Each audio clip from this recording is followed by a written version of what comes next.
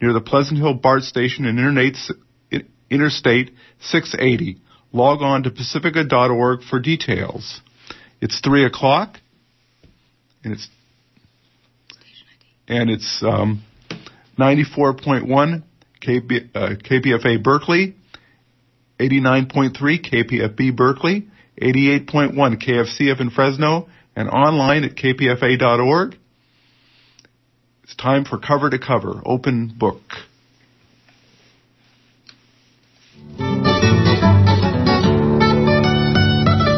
Good afternoon, and welcome to Cover Open Book, a celebration of the written word and the arts. I'm Amelia Gonzalez. Today, we bring you an encore presentation of an interview with Dr. Shakti Butler about her film, Mirrors of Privilege, Making Whiteness Visible. Later, we'll talk to Bill Santiago and Alana Devich, comedians who are part of the 3rd annual George Bush Going Away Party. Stay with us.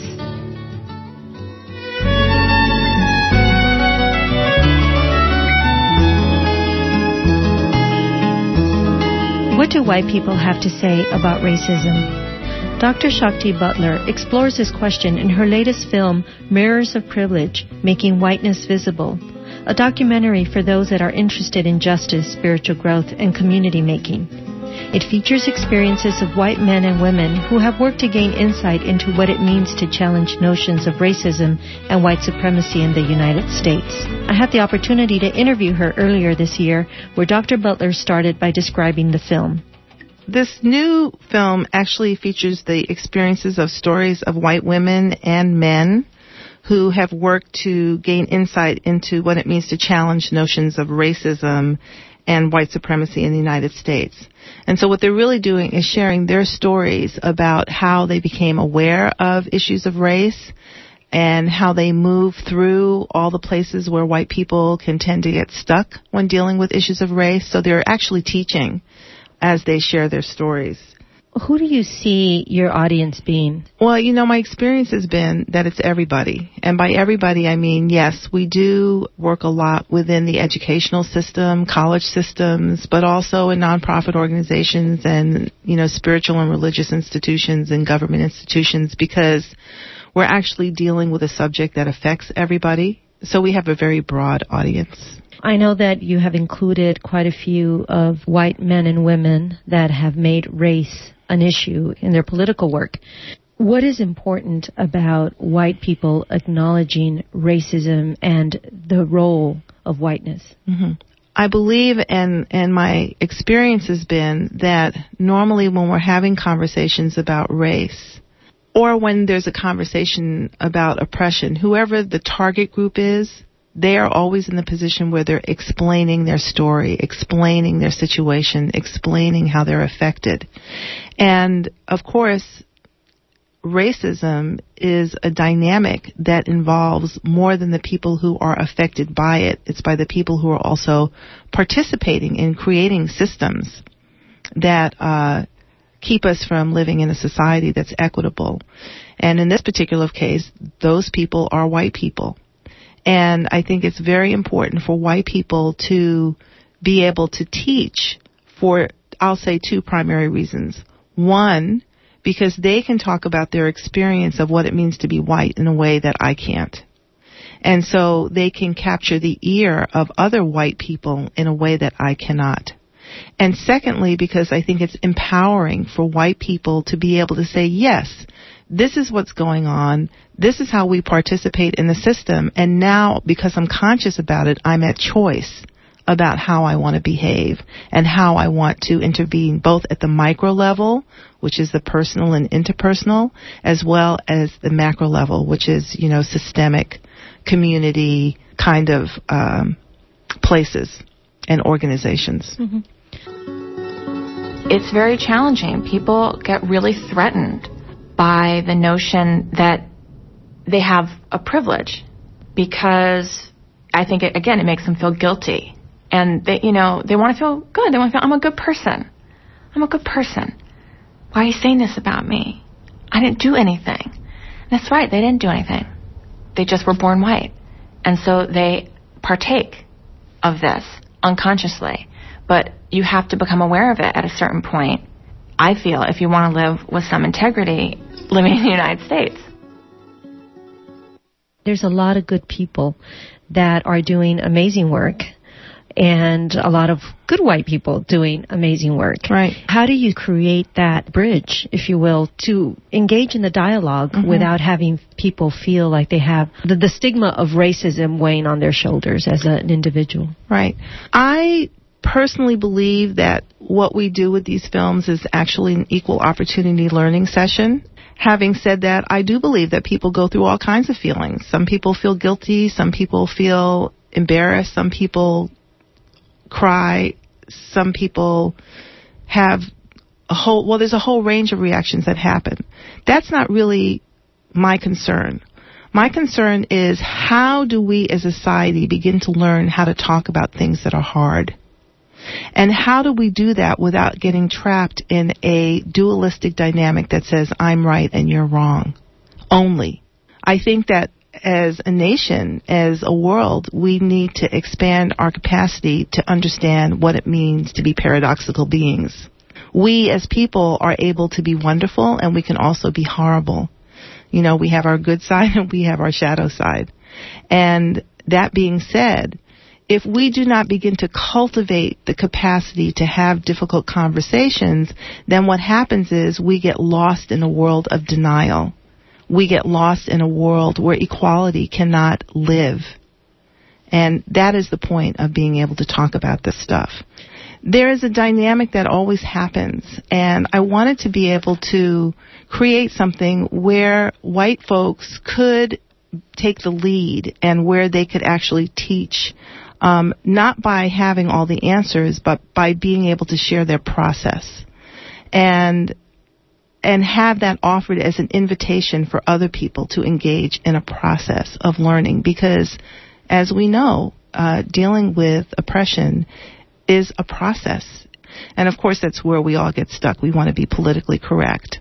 And I think Tim Wise really talks about what happens with white people when they get stuck in, and also haven't had the experience. I mean, you know, we live in the Bay Area, but I travel across the country, and it's pretty scary out there. For white folks who just do not have any interactions with people of color at all.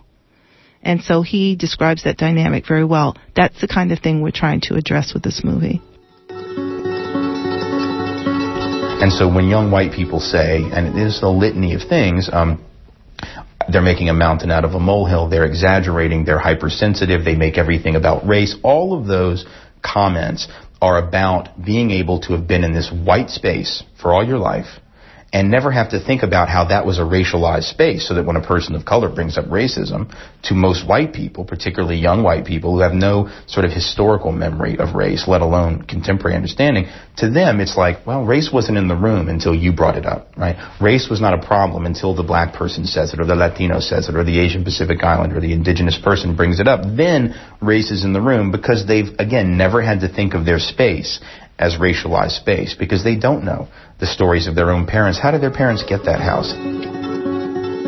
So, how do you address the elephant in the room in a constructive way? Well, my particular style grows out of a couple of things. One is that I believe in the basic goodness of human beings. And I don't mean that superficially. I mean that sometimes that's a lot of work to really maintain that particular perspective. But because I believe that, I think people want to be good. They want to do the best that they possibly can. And so I speak to that strength. A lot of times I find that within the movement we are so geared towards fighting against and not really thinking about what we're fighting for. Thank you. And that is where we get stuck sometimes. And I wondered if you could just talk a little bit about how to get unstuck, if you will. Well, I'd actually like to respond to that both at a personal level and then maybe at a broader level. My particular way of getting unstuck is through spiritual practice. I mean, I would call myself a spiritual warrior. The practice that calls me most is meditation and chanting. And I meditate and I chant to move through not fly over or to go around difficult situations.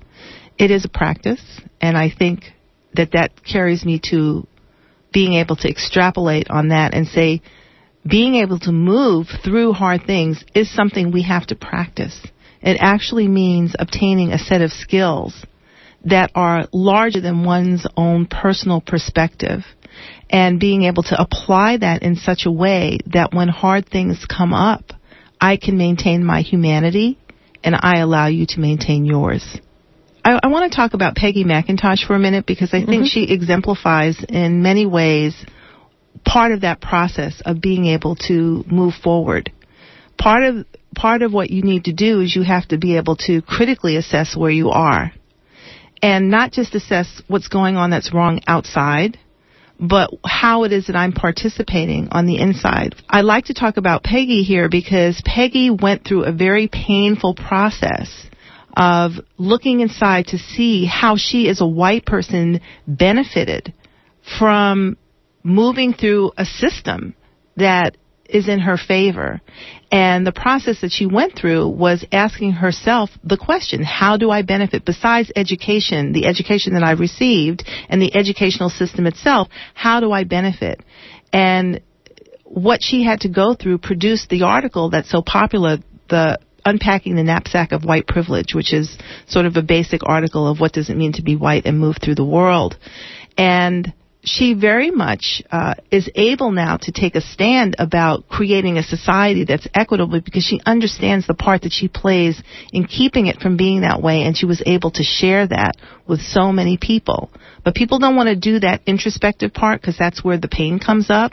Oh, my God, maybe I'm not such a good person after all.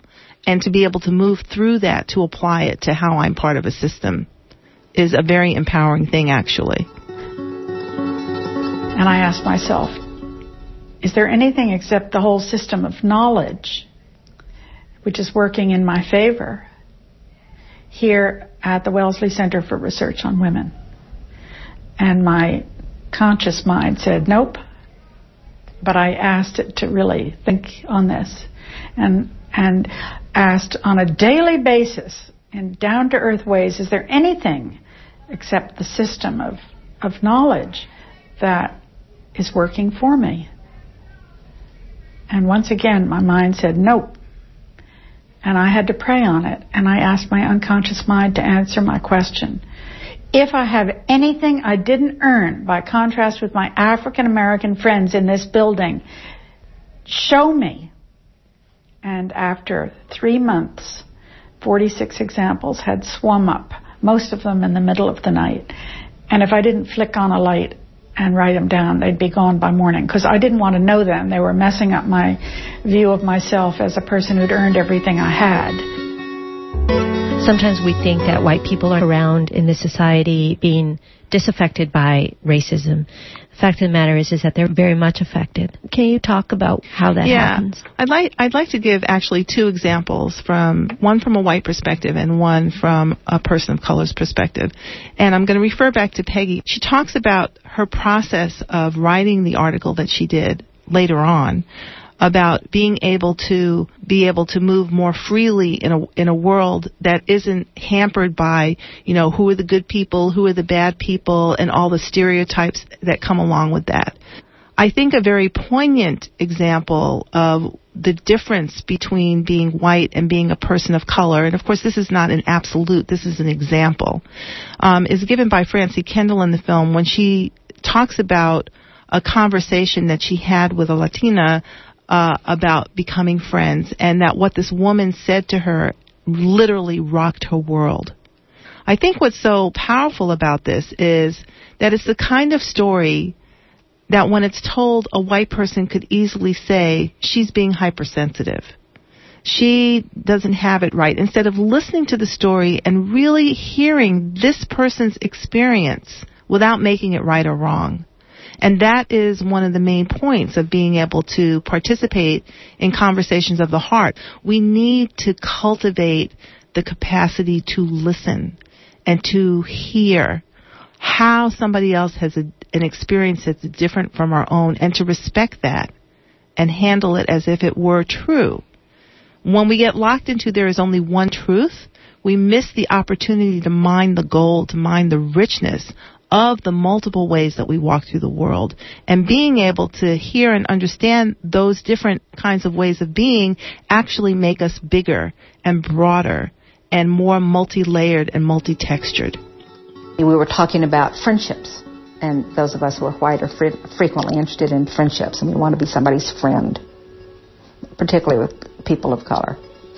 And this Latina said to me, when you want to be my friend, you decide you want to be my friend, you get up and you walk across the room, you shake hands, you say, hi, my name is Francie Kendall, what's your name? And you begin a relationship. When people of color decide that they will again try to be friends with a white person, we are crawling on our, this is what this woman said, I'll never forget it, we are crawling on our knees over the broken shards of relationships that where we thought we could trust someone. Finally, I know that you have intent of this video to create powerful dialogue about this issue and creating those bridges. Yeah, I think the purpose is to have powerful dialogue so that people can change. That's what we want. We want change. We want people to be able to become conscious so that they can make different choices. Different choices? Yes, different choices. That? Yeah, I think that... actually, let me say it like this. I remember being a student and studying a German philosopher by the name of Hegel.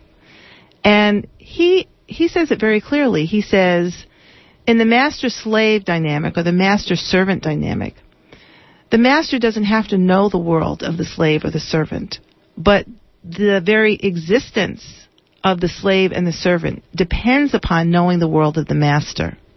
That means that something's missing.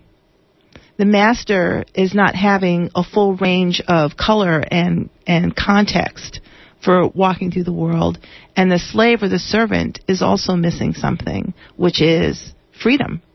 And wouldn't it be powerful if we were able to imagine a dynamic world where we were free, able to be at the fullest of our potential as human beings, and creating a society where everyone has an opportunity to be the best that they could possibly be. That's the voice of Dr. Shakti Butler, who is the Executive Director of the World Trust Educational Services. She has produced and directed the groundbreaking documentaries The Way Home and Light in the Shadows.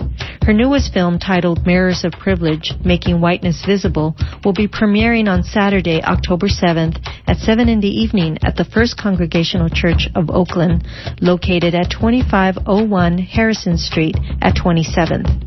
For more information about the event and film, you can call 510-632-5156 or visit the World Trust on the World Wide Web at worldtrust.org. You're listening to Cover Open Book. I'm Amelia Gonzalez. What do a Puerto Rican, metrosexual, short Jewish woman, and a biracial lesbian have in common? The third annual George Bush Going Away Party, an evening of political comedy.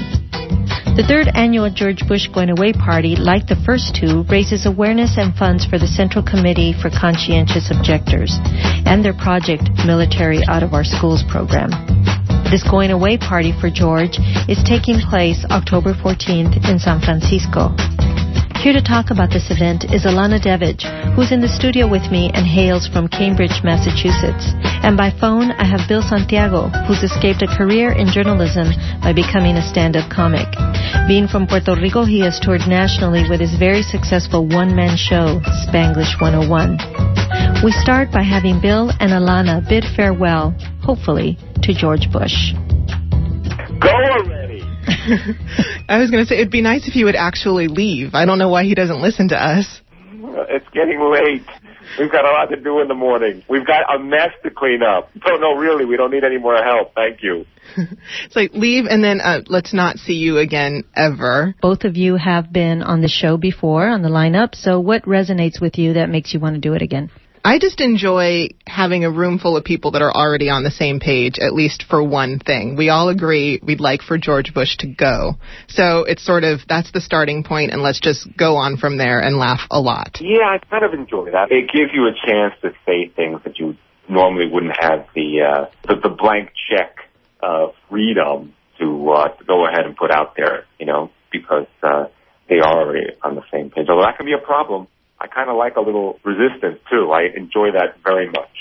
I wanted to maybe ask you, Bill, since you're in back and forth from New York and San Francisco, and I know that you've had a lot of success with Spanglish 101, and this past May you filmed a special for Comedy Central where you got a standing ovation at the Hudson Theater.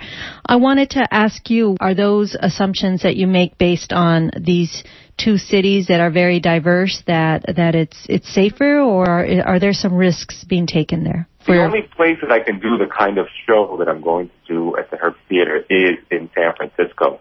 That doesn't fly anywhere else. The manager won't put up with it. No one. It's a very tricky thing to get off. I can't have the kind of career I want if that's all I'm going to be talking about. So I kind of like pick and choose where I am going to do what. The Comedy Central thing was not overtly political. And it was an entirely different feeling. But there's a difference between, for instance, talking Spanglish and just having the fact of that be a statement that the country is changing in a certain direction, and despite any laws you might put in place, you're not going to be able to suppress that or force people to abandon a language and a heritage. And no matter what you do, the fact that there's been a tectonic demographic shift, that's not going to change. It's a reality that you have to deal with. But that's very different than, for instance, Hugo Chavez going to the UN and saying, the devil, el diablo estuvo aquí ayer, which I enjoy a lot too. Yeah, well, you guys could open with The Smell of Sulfur, I imagine. Yeah, I think it's going to be a big production number. Sulfur, smoke, lights, going to be great. A big dance number. It's going to be wonderful. Right.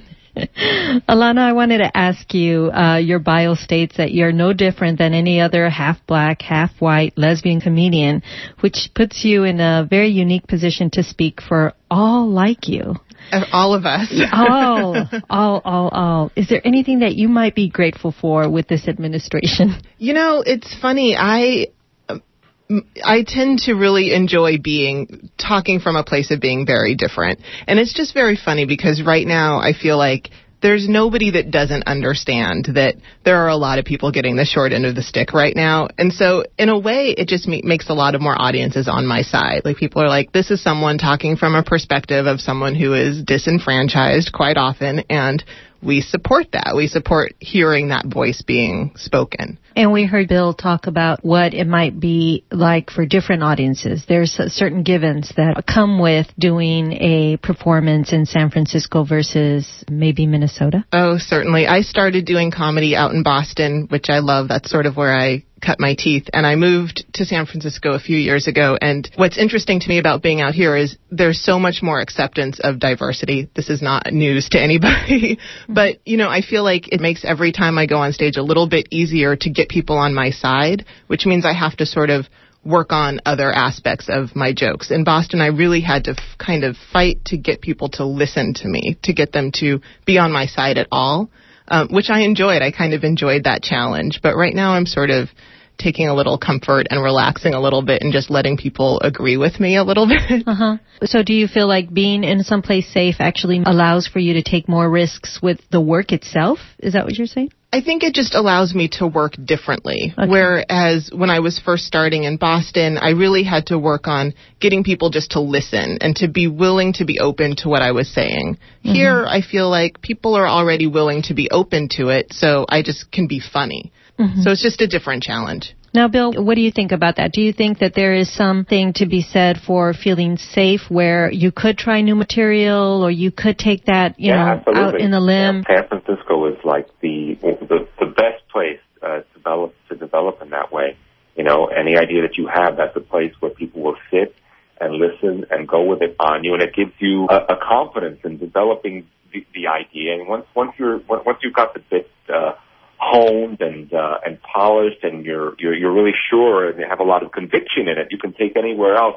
San Francisco lets you get it rock solid, and people are going with you, but it can be deceptive because the second you leave San Francisco, you're dealing with a very, very different mix audience-wise, I was in Minnesota recently, and, the most memorable interaction was, once you start in with the politics, people up front, they just get very offended and vocal about it, and they start challenging you, and then it turns into a real show. It's wonderful. You have to think on your feet, and still keep it entertaining. That's when it's most fun with me. And then sometimes when everyone's on your side, it's almost a little disappointing, actually.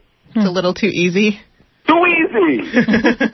Also, when you say something that's just outside of the boundaries of their sensibilities, they will have none of it.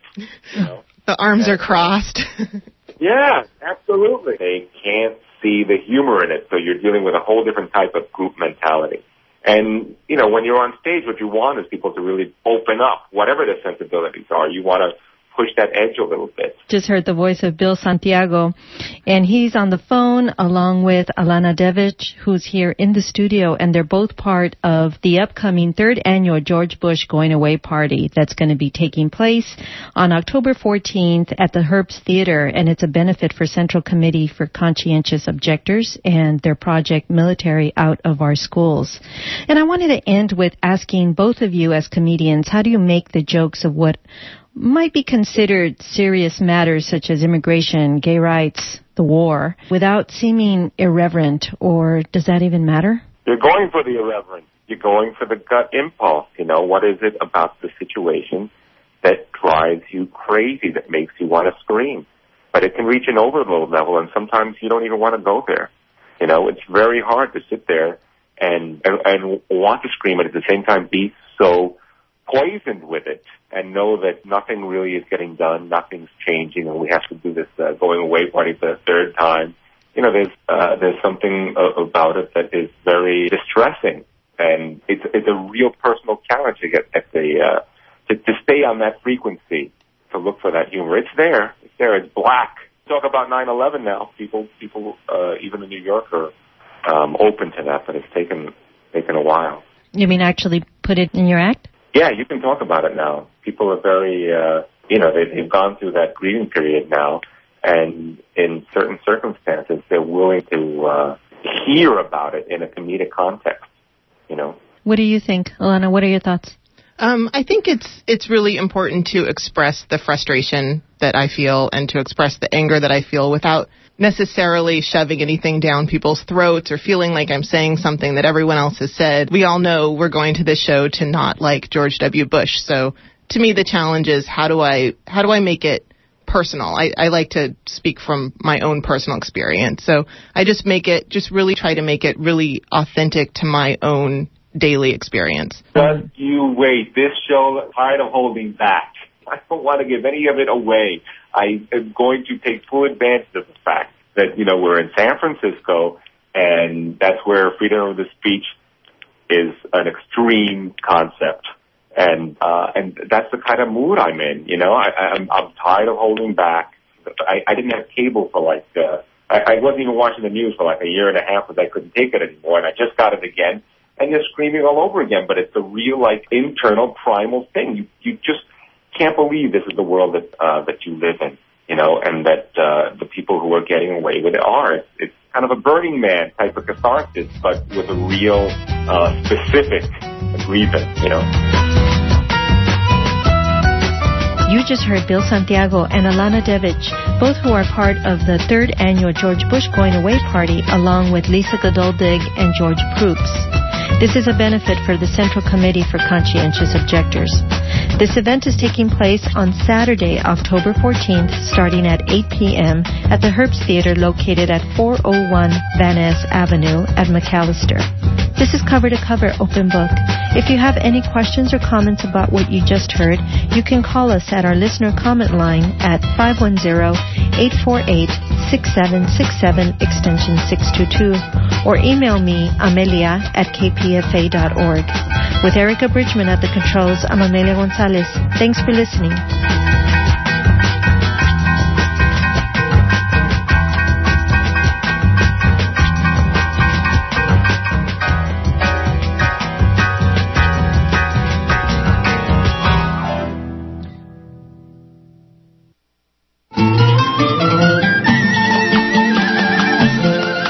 UPFA's Fall 2006 Fund Drive begins